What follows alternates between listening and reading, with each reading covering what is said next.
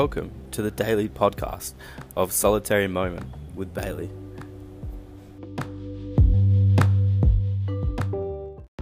Hey, sorry guys, just going to quickly throw this in before the episode starts. The sound quality is a little bit off again today because I'm still in my outside studio in my hotel in Bali. But try and give it a listen the best you can and know that the quality is going to improve as time goes on.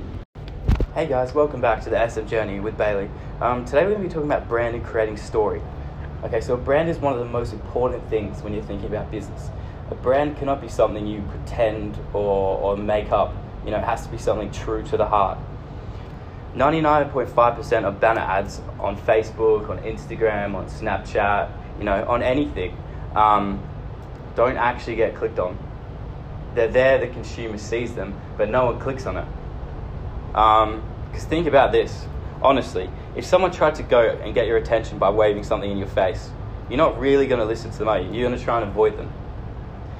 So my focus is to differ myself, and this is what you should be doing as well, is to differ yourself from the rest, to create a relationship with the consumer, a relationship that is a lifeblood of the brand. Brands are built on shared beliefs created by a moral and a happily ever after. Creating a moral and a happily ever after, or having a focus, is the most important thing, because you're trying to create a soul, you're trying to create, a heart for the company. And hearts are all in the same place, and that's what connects people. Being truthful is the most important thing, because if you're fake, the customer will know. And then you're actually going to go nowhere. So sort of like the things you need to be thinking about and the questions you need to ask yourself are, what is the ultimate goal for your brand? And why does your brand exist? Now you really need to take some time to think about this and really, take it into consideration, because this needs to be coming from the heart. This needs to be truthful. If you're making this stuff up, the consumer is going to know eventually, and you're actually going to get nowhere. All right, so you need to think about brands. Think about other brands. Do a bit of research. Like Harley Davidson, they're not trying to sell you the bike, okay? People have more exciting lives with a Harley Davidson. That's what they're trying to promote, by having more exciting lives. They're not like, buy our bike.